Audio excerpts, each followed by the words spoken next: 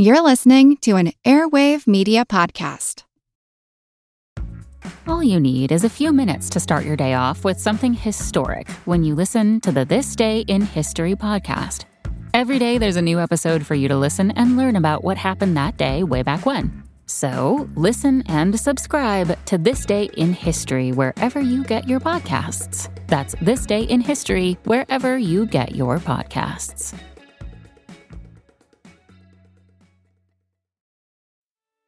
My name is Greg Jackson. I'm a PhD-holding historian, a professor, and the creator of History That Doesn't Suck, a podcast that makes legit, seriously researched American history come to life through entertaining stories. Join me for a chronological telling of the United States story, from the Revolution to fractious Civil War, tenacious inventors, brave reformers, and more. With more than 100 episodes, you can already binge listen your way from 1776 to the early 20th century. Listen to History That Doesn't Suck on Spotify. As you're probably well aware, World War II was thrust upon the United States with the surprise attack by the Japanese on Pearl Harbor on December 7th of 1941. Until then, the war was half a world away and of, distant concern to the average American. But then, as the country began mobilizing for war, it was quickly realized that the western coast of the United States was particularly vulnerable to attack. And sure enough, within weeks, Japanese submarines were lurking in the waters off the coast and attacking American merchant ships. From the Mexican border all the way up to Alaska, many were convinced it was only a matter of time before the Japanese launched a full-scale attack against the mainland. Everyone was on edge. In response, the military constructed bunkers and installed batteries of anti-aircraft guns up and down the coast, while the public prepared by practicing their air raid and blackout drills. Well, today we can easily look back and see that the anticipated Japanese invasion never took place. Yet the Japanese did make some minor and mostly failed attempts, such as with their Fugo balloon program that I wrote about years ago in my book Einstein's Refrigerator, or with their use of submarines to attack the U.S. merchant ships as I just mentioned. But one event of the war that is mostly forgotten today was the major battle that took place over Los Angeles just a few months after the bombing of Pearl Harbor. It was but a brief blip in the global conflict, yet the U.S. used all of its might in an attempt to shoot down the enemy planes that were detected overhead. The sky was set ablaze with exploding shells as searchlights focused their beams and tracked the enemy aircraft high above. I am Steve Silverman, and today I present to you the story of the Great Los Angeles Air Raid. This is the Useless Information Podcast. Useless information. Mr. Vice President, Mr. Speaker, members of the Senate, of the House of Representatives, yesterday, December 7th, 1941, a date which will live in infamy, the United States of America was suddenly and deliberately attacked by naval and air forces of the Empire of Japan. With that historic first sentence, U.S. President Franklin D. Roosevelt began his December 8th address to a joint session of Congress. The brief speech would last just 6 minutes and 30 seconds. Then, 33 minutes after Roosevelt concluded, Congress would declare war against Japan. Now today, if you ask most people about December 7th of 1941, they'd probably just remember that was the day that Japan attacked Pearl Harbor, which I should mention is located on the island of Oahu in the Hawaiian Islands. Someone just asked me about that the other day. But few are aware that Roosevelt added that Japan had also attacked Malaya, which is now Malaysia, Hong Kong, Guam, Wake Island, and the Philippine Islands that same exact day. Plus, on the morning of the speech, they further attacked Midway Island. Roosevelt's speech was broadcast live on the radio and was heard by an estimated 81% of all Americans, which just happened to be the largest listening audience up until that time. Its impact was immediate. The response to the speech was overwhelmingly positive, and Roosevelt had made his case to the American people as to why war was necessary. While the impending war seemed like a world away to the general public, after all, Hawaii is nearly halfway across the Pacific Ocean, people understood it was only a matter of time before the Japanese would attack the west coast of the U.S. mainland. Of particular concern to the military was the fact that the West Coast had a large concentration of aircraft plants, and that would be tempting bait for the Japanese. There was Boeing in Seattle, Douglas and Lockheed in Los Angeles, and Consolidated, which later became Convair, in San Diego. Needless to say, coastal communities were in a nearly constant state of what would later be referred to as, quote, invasion fever. The constant fear that a Japanese attack was underway. Now, the first invasion fever incident took place the same afternoon on which Roosevelt made his speech. Rumors spread that there was an enemy aircraft just off the coast of San Francisco, and the Army claimed that it had tracked the planes approaching the coastline from about 100 miles or 161 kilometers from shore. This scare resulted in the closure of schools in Oakland, which lies right across the bay from San Francisco, and later that evening a 3-hour blackout was enforced and radio broadcasting ceased. Now, the next day, unidentified planes were reported off Southern California, and the 11th Naval District made preparations for battle. This was followed by a Navy report to the Army Air Force that they had spotted 34 enemy ships right off the coast of Los Angeles, and they were awaiting the lifting of the dense fog so they could attack. So Army airplanes took to the sky and soon discovered that the enemy ships were American fishing boats. What few realized was that the Japanese had no desire to bring their aircraft carriers anywhere near the coastline. To do so would make them sitting ducks. So instead, submarines were sent in to do their dirty work. And while the subs were incapable of causing significant damage, they were certain to keep a nervous nation on edge. The first sub-attack occurred at 2:15 p.m. on December 20th of 1941. The SS Agriworld was 20 miles or 32 kilometers off Cypress Point, which is on the Monterey Peninsula of California, when the Japanese sub I-23 fired 14 artillery shells at her. The first shot, it missed and exploded just off the stern of the ship. Luckily, Captain Frederick Gonsalves spotted the sub and he took evasive action and zigzagged the ship towards safe harbor. And while the sub continued its firing, the water proved to be too rough that day to get an accurate shot, and the sub soon submerged and disappeared. The Agriworld and its crew were unharmed. About the same time that this was happening, a similar battle was occurring about 330 miles or 530 kilometers to the north. This time, the Japanese sub I-17 was firing at the SS Emilio. Unfortunately, the outcome would not be the same. 5 shells and 1 torpedo were fired at the ship, with the torpedo piercing its engine room. Realizing that the ship was about to sink, the order to abandon ship was given. Surprisingly, the ship somehow stayed afloat with its stern under the water surface for quite some time, and it slowly drifted up the coast of California until it ran aground on the rocks off Crescent City in early January of 1942. But sadly, 5 of its crew members were killed during the attack. There were at least 13 other merchant ships attacked over the next 2 months, and as you can imagine, residents feared it was only a matter of time before the Japanese launched their full-scale attack on the West Coast. And then it happened. At 7:15 p.m. on February 23rd of 1942, now this is just as President Roosevelt's delivering one of his famous fireside chats to the nation, the Japanese submarine I-17 surfaced near Goleta, California, which is about 12 miles or 19 kilometers west of Santa Barbara, and it fired between 12 and 25 shells. I should point out this is the location of Elwood Field, which was an active oil drilling operation at the time. But the sub's main target was a Richfield Oil aviation fuel tank. Now, as you can imagine, firing under darkness from a submarine in choppy waters, well, that's an incredibly difficult thing to do. As a result, most of the shells landed in the water or they went way off course. Not a single one hit the tank.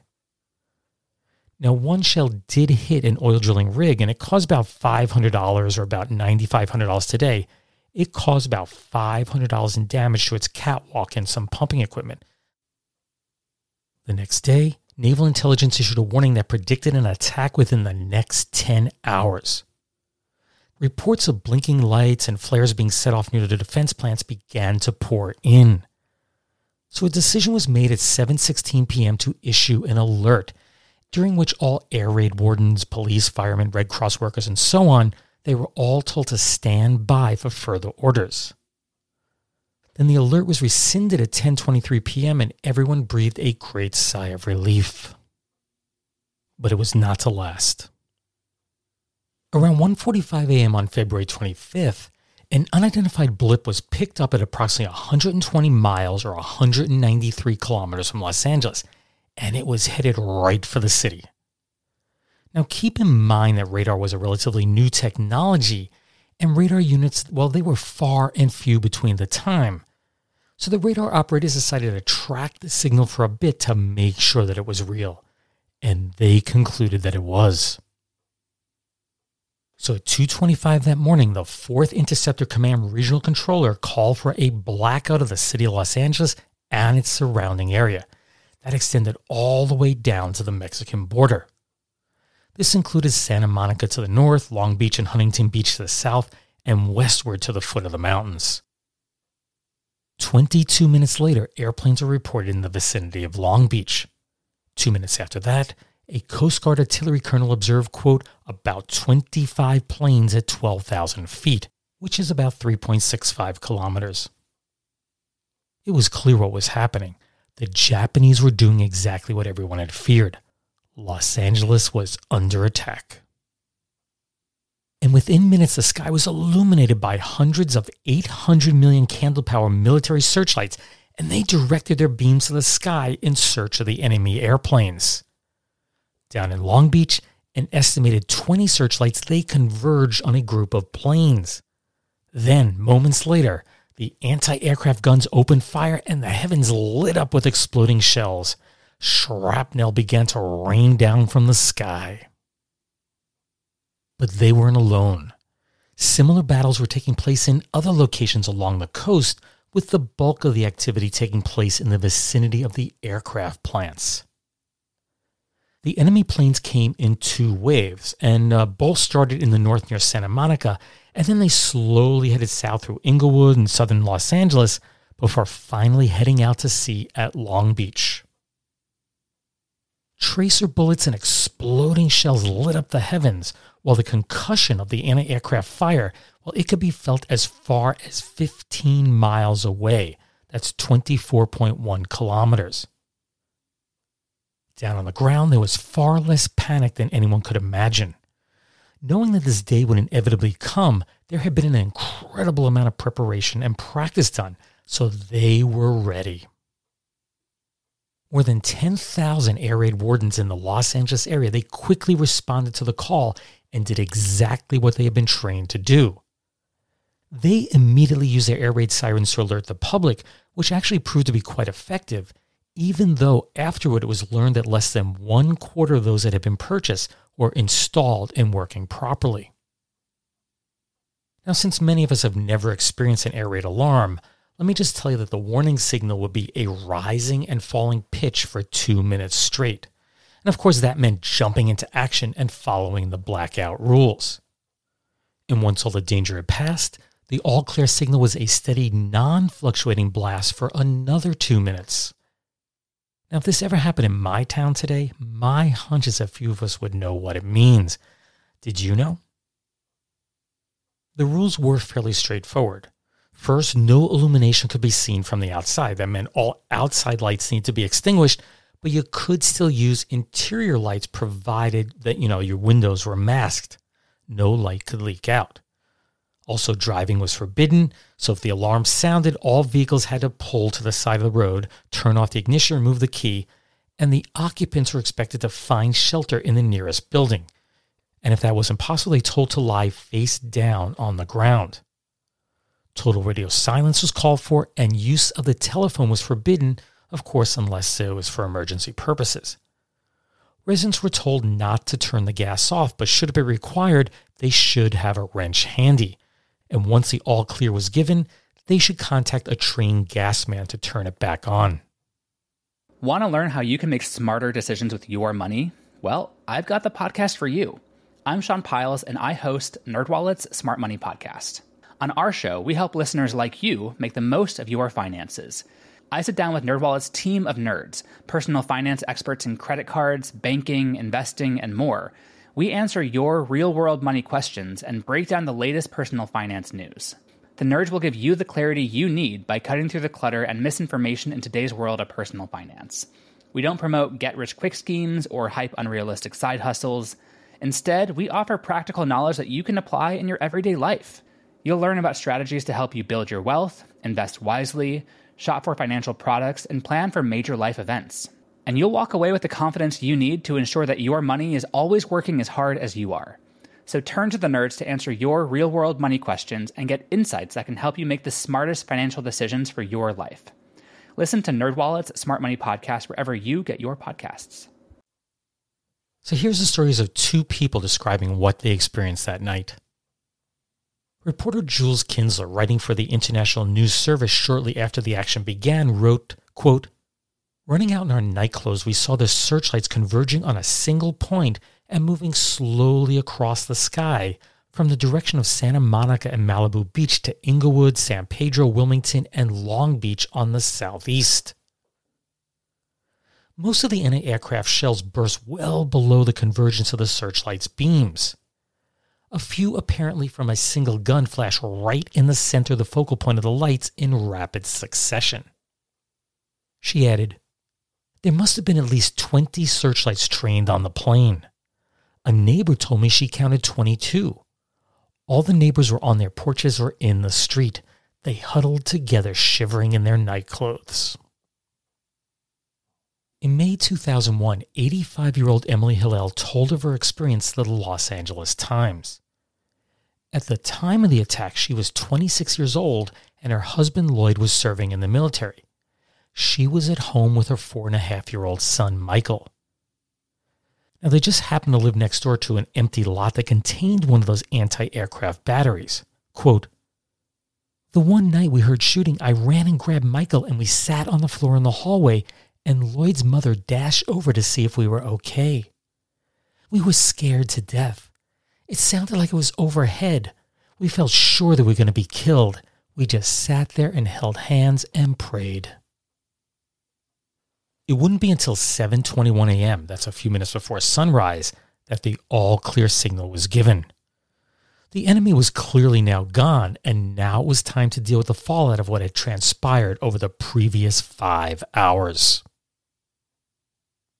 What seems crazy is that perhaps the most noticeable thing in the aftermath was what was described as, quote, "the worst traffic jam in local history." You see, with all the traffic having been frozen during the entirety of the blackout, suddenly everyone realized that they were late for work.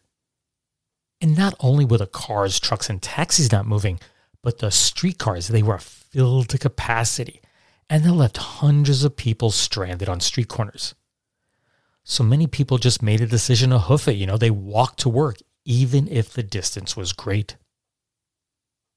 Now, a Japanese plane had supposedly been shot down at the intersection of 190th Street and Vermont Avenue. So the curious came from all around to see the plane, and that clogged the street in all directions. And what did they find out? There was no plane there at all. And while there was no Japanese airplane outside of her office, Lucille Martindale arrived to work to find a 6-room house parked at the curb. Mover Jeff Gordon explained what happened. Quote, "I was moving the house when the air raid alarm sounded. All I could do was pull over to the curb and park." Well, it turns out that city regulations only allowed him to move the house between midnight and dawn. And of course, they were after dawn, so the house was stuck there for the remainder of the day. There were many reports of damage from the anti-aircraft shells and fragments. One shell exploded near the southwest Los Angeles home of Hugh Landis, and it showered him, his wife Bess, her sister Blanche Sedgwick, and their niece, that's 14-year-old Jessie Duffy, with debris. While no one was injured, the bed in which Blanche and Josie had just been sleeping in moments before, It was ripped apart. In addition, windows were shattered, the garage door was ripped off, and the gasoline tank on Mr. Landis's car was punctured. Mr. and Mrs. George Watson of Santa Monica was startled out of bed when an unexploded shell buried itself deep in their concrete driveway. She described what happened. Quote, "I saw the flash and then we heard a hissing sort of screaming sound. My husband said, 'That's a bomb coming.' Then we heard it hit. There was a funny kind of burning smell. We rushed outside in our nightclothes. My husband looked down in the hole it had torn in the driveway." Well, Mr. Watson, who was a plasterer, opted to go to work and leave his wife to deal with that mess. The police came, roped off the area, and they posted a sign, quote, "Closed area, unexploded bomb," and they awaited the arrival of the Army demolition team to defuse it. And then there were the scores of windows that were smashed all around the region. Now, I should tell you there was no looting. Instead, the windows were shattered by either the concussion of the exploding shells or by air raid wardens who, should they be unable to locate the proprietor, had the legal permission to smash the glass if they needed to turn off a glowing light. Yet this premise backfired on 36-year-old Joaquin P. Tapia. You see, he saw the lights on in Mandel's jewelry store, which was located 105 South Broadway in Los Angeles, and he self-appointed himself as air raid warden. So he picked up a garbage can and he threw it through the plate glass window. Police came and arrested him, of course, thinking that he was attempting to rob the jewelry store. But Tapia protested, quote, "Hell no, I wasn't trying to break into the place. I was trying to put that light out." Well, store owner Max Mandel confirmed that nothing had been stolen, but officers still threw Tapia in jail on a charge of malicious mischief. There were numerous stories about people and businesses failing to turn out their lights. 21 Santa Ana merchants were fined $50 each. That's about $950 today. Although in the end, the judge later reduced it to $5 each and warned the violators not to do it again. The Los Angeles Times reported that 21-year-old Justin Cooley had the honor of being the first person to be sentenced for violating the blackout. You see, Santa Monica police arrested him for hitting an air raid warden's car. Cooley had hit it while he was driving with his headlights off. The judge in the case sentenced Cooley to 30 days in jail with time to be served on his days off, and that was so it wouldn't interfere with his airplane production work. 57-year-old produce dealer Giovanni Shigo was arrested for refusing to turn out his lights, as was 21-year-old Ernest Vanderliden, who refused to turn out his barn lights while he was out milking the cows. Then there's 32-year-old Ray Allen Elwinger, who refused to stop driving his car along Beverly Boulevard in Beverly Hills, and he was arrested after he told police to, quote, "go to hell." And then there are the humorous blackout stories. For example, the lights on the Universal City Bridge burned for more than 30 minutes after the blackout was called. Why? Very simple. That's because the man in charge of extinguishing the lights lived more than 2 miles or 3.2 kilometers away. When Air Raid Warden Ray Cabot spotted light leaking from the front door of a Santa Monica house, he began to walk up the front stairs.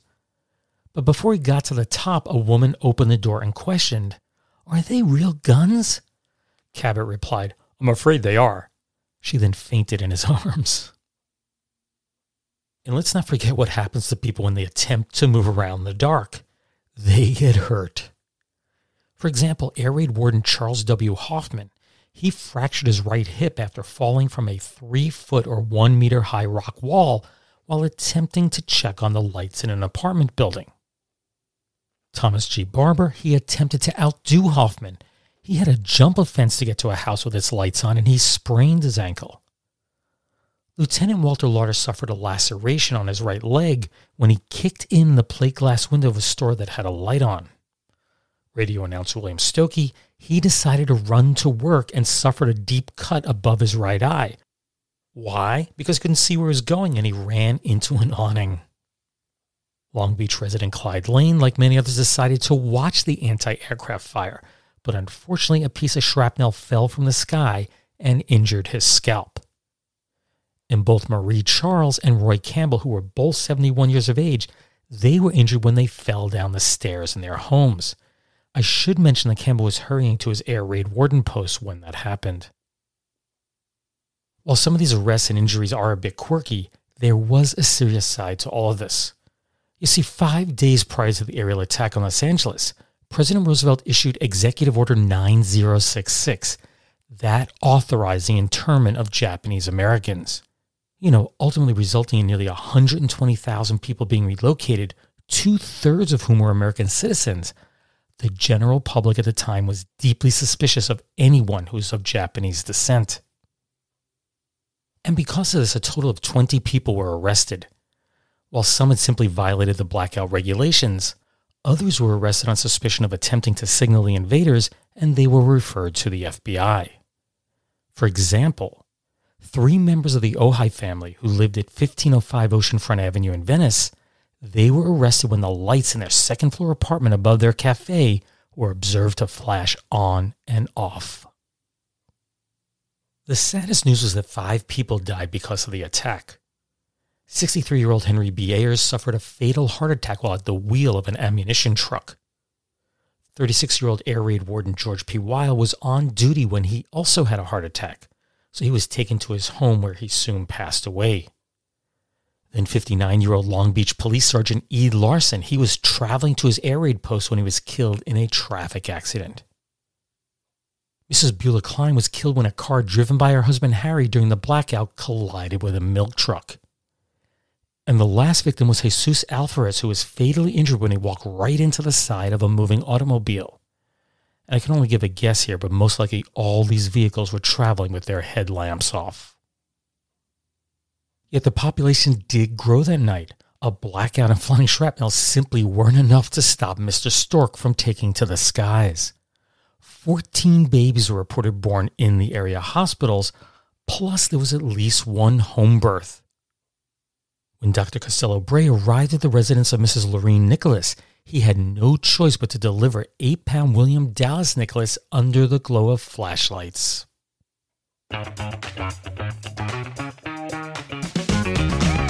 Hey there, I'm Dylan Lewis, one of the hosts of Motley Fool Money. Each weekday on Motley Fool Money, we talk through the business news you need to know and the stories moving stocks on Wall Street.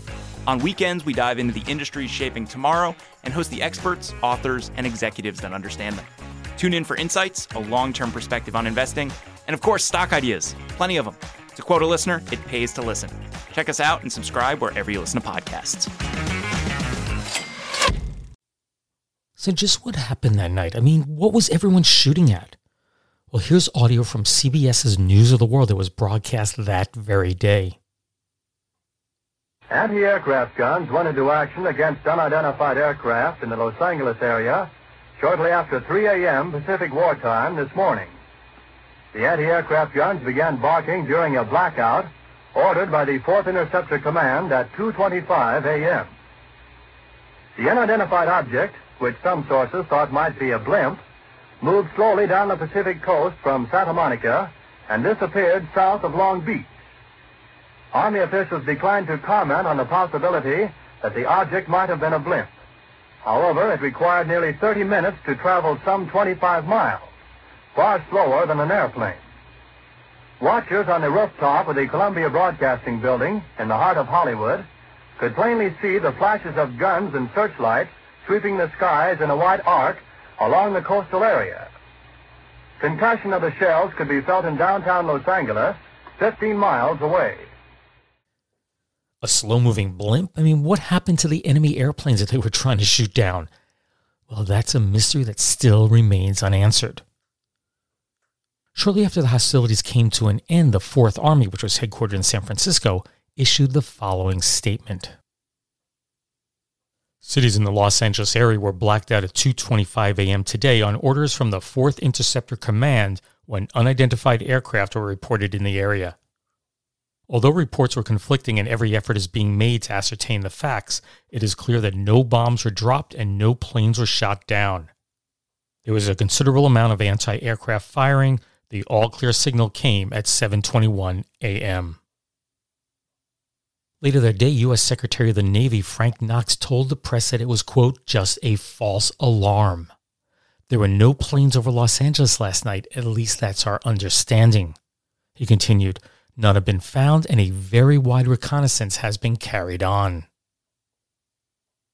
Less than one day after the battle with possibly no one, the Los Angeles Times published a rare front-page editorial that sought a better explanation from the military as to what had just taken place. Quote, it seems to the Times that more specific information should be forthcoming from government sources on the subject, if only to clarify their own so far conflicting statements about it. But instead, in typical government bureaucratic fashion, further explanations just muddied the water. Secretary of War Henry Stimson offered up conclusions of an Army report which was based on the information provided by West Coast Army officials. Quote, as many as 15 planes may have been involved flying at various speeds, from what is officially being reported as very slow to as much as 200 miles an hour at an elevation of from 9,000 to 18,000 feet. And the Army offered up two theories as to where these planes came from. First, they may have been commercial planes launched from secret airfields in either California or Mexico and operated by the enemy. Alternatively, the planes may have been light aircraft that were launched from Japanese submarines. Stimson added, quote, the only comment I myself have to make is perhaps it is better to be alert than not alert enough. At any rate, they were alert there. Another report was issued by the War Department on March 2nd of 1942. It said that Army-operated listening devices had clearly detected a small number of approaching airplanes, which it believes were launched from Japanese submarines and were on reconnaissance missions over Southern California. Of course, politicians expressed their outrage, and they promised that there'd be congressional investigations into what had transpired. Yet in the end, it was all hushed up. Neither the Army, the Navy, nor the politicians were willing to accept the blame. Plus, let's face it, there was a real war going on that required every bit of their focused attention. Over the years, additional theories have been suggested. Military reports typically concluded that the sighting of an errant weather balloon triggered the battle, although no balloon or blimp was ever recovered. Others have suggested that it was a test conducted by the military to see if the West Coast was ready for an attack, but no proof of that theory has ever been found. And then, starting in the 1970s, some began suggesting that it was UFOs, and that's mostly based on their analysis of a Los Angeles Times photo that was purposely doctored when it was first printed. I should point out that this was common practice at the time because it allowed for finer details in black and white images to be clearer to their readers. But most people have since concluded that that battle that took place in the skies over Los Angeles during the early morning hours of February 25, 1942, was just a case of jittery nerves. There were probably never any enemy airplanes flying overhead, and that's a fact that was confirmed by the Japanese after the war ended. The military was expecting the Japanese to attack the mainland at any moment, and once that first shot was mistakenly fired into the air, the bursts of the anti-aircraft shells were mistaken for enemy planes. Couple that with an overeager defense force that was inexperienced in using the new radar equipment, and it's easy to see how the whole thing just spiraled out of control. Right after it happened, Secretary Knox offered up the simplest explanation, and it probably was the correct one. It was all just a false alarm. Useless, useful, I'll leave that for you to decide. Well, that brings another episode of the Useless Information Podcast to a close. I have to admit I've always liked that story on the Los Angeles air raid, and I thought it'd be interesting to go back and read the actual newspaper reports from 1942, instead of relying on other people's retelling of the story. It really was a fun one to do. Now, just a reminder that you can find the Useless Information Podcast on all the leading podcast platforms, and that includes Apple, Spotify, Google, or wherever you get your podcasts. If you'd like to contact me about this episode, the podcast itself, the website, or whatever, please do so through my email at steve@uselessinformation.org. That's steve@uselessinformation.org. You can also use Facebook Messenger, and you can also use the contact form that you can find on the website. That's uselessinformation.org. My Twitter handle's @UselessInfoCast, and be sure to like the show on Facebook. Anyway, thanks as always for listening, and take care, everyone. Bye. Hi, I'm Neil. And I'm Ken. And we are from the Triviality Podcast, a pub trivia-style game show where a lack of seriousness meets a little bit of knowledge. Join us each week for an hour-long game of general knowledge trivia featuring special guests from around the world, plus tons of extra themed episodes. If you want to improve your trivia game, or you just want to scream at us in your car when we get easy questions wrong, then we're the show for you. Find Triviality on all your favorite podcast apps. But you know that because you're already listening to a podcast.